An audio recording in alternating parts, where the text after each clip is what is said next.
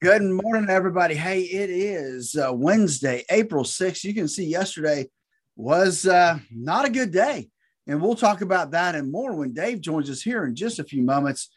But before we do, let's just talk about your portfolio. Let's talk about what you actually can control. The question is, can you control what's happening across the pond over in Russia or Ukraine? We can't. Can you even control what's happening in Washington, D.C.? We really can't.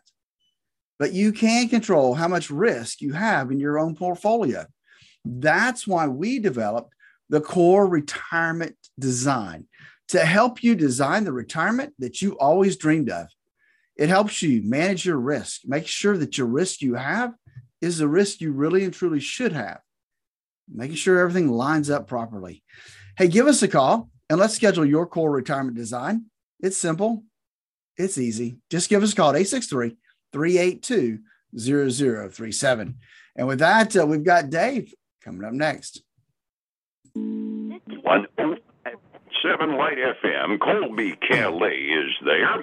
We're at 8:41 now. It's 19 before 9. Let's check in on your money and see how Wall Street is treating your retirement funds.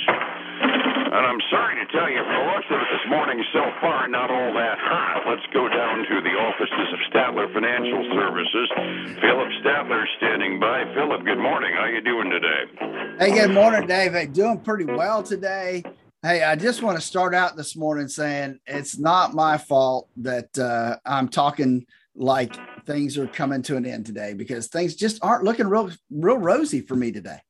I'm assuming you're talking about finances, right? Oh, yeah, definitely finances. Coming off a really not a good day yesterday, and today isn't looking any better. And I keep looking for good news, and I'm having a hard time finding it today, Dave. And for that, I apologize. I understand. Yeah, and you and I normally end up bounce off each other because I'm the one with the rose-colored glasses, and you're the one that sometimes sounds like you got stinking thinking, and I'm not feeling a whole lot better than you are. Let's set the table first of all. Yesterday it was a down day on Wall Street. The Dow was off 281 points. The S&P was off by 57.5, and NASDAQ, after a pretty good day the day before, decided, oh, what the heck, let's shed it all. So it was down 328 points, down 2.25%. And much as anything, I think you and I are kind of looking at it about the same darn way. Lael Brainerd, the vice chair of the Federal Reserve, has been doing the rubber chicken circuit. Now, Lael Brainerd is the lady appointed by President Biden and was one of the ones that was in the running for the chairman's position when he decided to reappoint Paulson. So we're talking about a heavy hitter in the Federal Reserve and a dove from the school of Janet Yellen. So she's supposed to be the one that's talking about stimulating jobs and all of that stuff and keep the economy perking.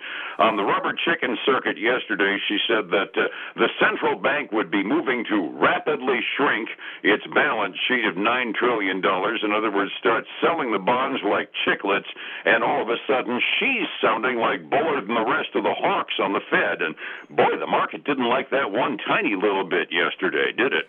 They really didn't, David. Did not like that at all. And let's face it, that man, if they start doing that in light of what's happening in Russia and the Ukraine and the shortages we're already having, that's going to put a lot of pressure on everything. It's going to suck so much money out of the money supply that my fear is that in itself could spin us into a recession quicker than you and I want to, and harder than you and I think we should.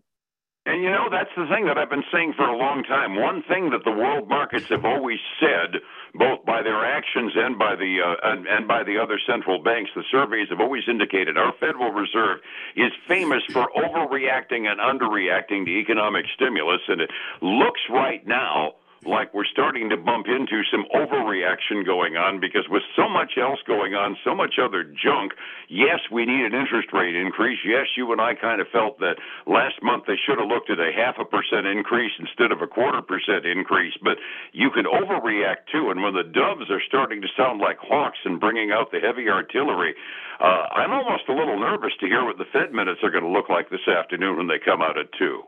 Yeah, that's going to be we're already heading south this morning, but think about 2:00 today. And when those minutes are released, it's going to be interesting to see how the market digests them, what it says, and what the markets look like at the end of the day.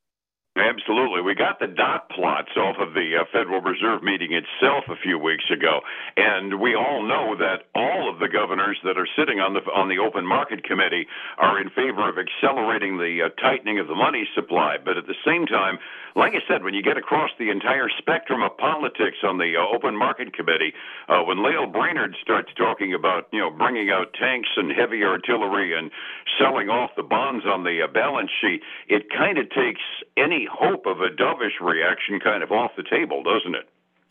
It does, and that's a little concerning, I think, to both of us, that it really could accelerate things, and that acceleration may not be really what we need right now.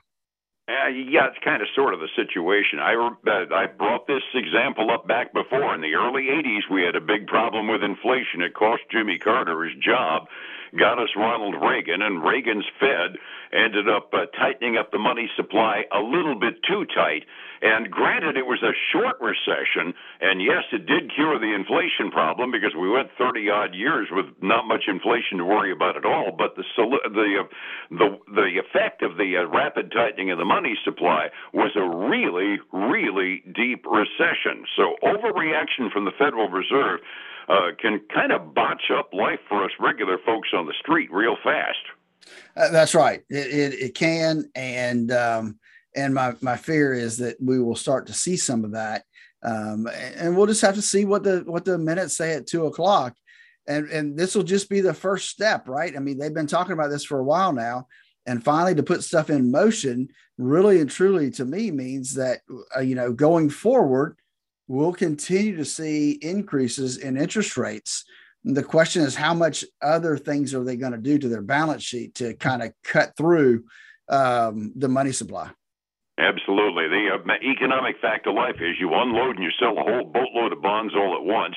The price ends up going down. That means the yield goes up. That means the rate that companies pay for expansion, for opening new stores, for buying new equipment and everything, when they borrow money, that rate goes through the roof, everything being relative, and that slows down the economy. So it's a point of concern. The other macro element that we've got going on is the mortgage bankers' annual weekly mortgage application number. I'll take what little good news I can out of it. Last week it was down 6.8%. This week it was only down 6.3%. And that's really small comfort, because it does mean that people are maybe overreacting a little bit to the fact that, mortgage rates are going up. Well, it is. I mean, mortgage rates are going up. The 30-year fixed rate on a conforming loan, which is basically less than $650,000 with 20% down, has bumped 0.1%. Is at 4.9% right now, which means anything less than that for down payment wise, you're into the 5.1, 5.2%, I would think, based on what I see here. The one of the things we talk about always is not just new home purchase applications, but refinance purchases or refinance applications. They dropped another 10% week to week. And I'll tell you that 2.9% I got when I refinanced mine about 7-8 months ago is really starting to look like a bargain basement right now. Yeah. And if you look at refinances year over year, same week a year ago, we're down 62% on refis. And the thing is, there's something you and I have both said. There's a fixed value that is a market sweet spot for the price to buy a home. And the thing is, so far anyway, because of all of the cash purchases taking place, housing values haven't leveled off yet. They're still climbing at this point. So until we get to that point of equilibrium for housing prices to match where the interest rate is, we're going to continue to see this decrease in mortgage applications going in.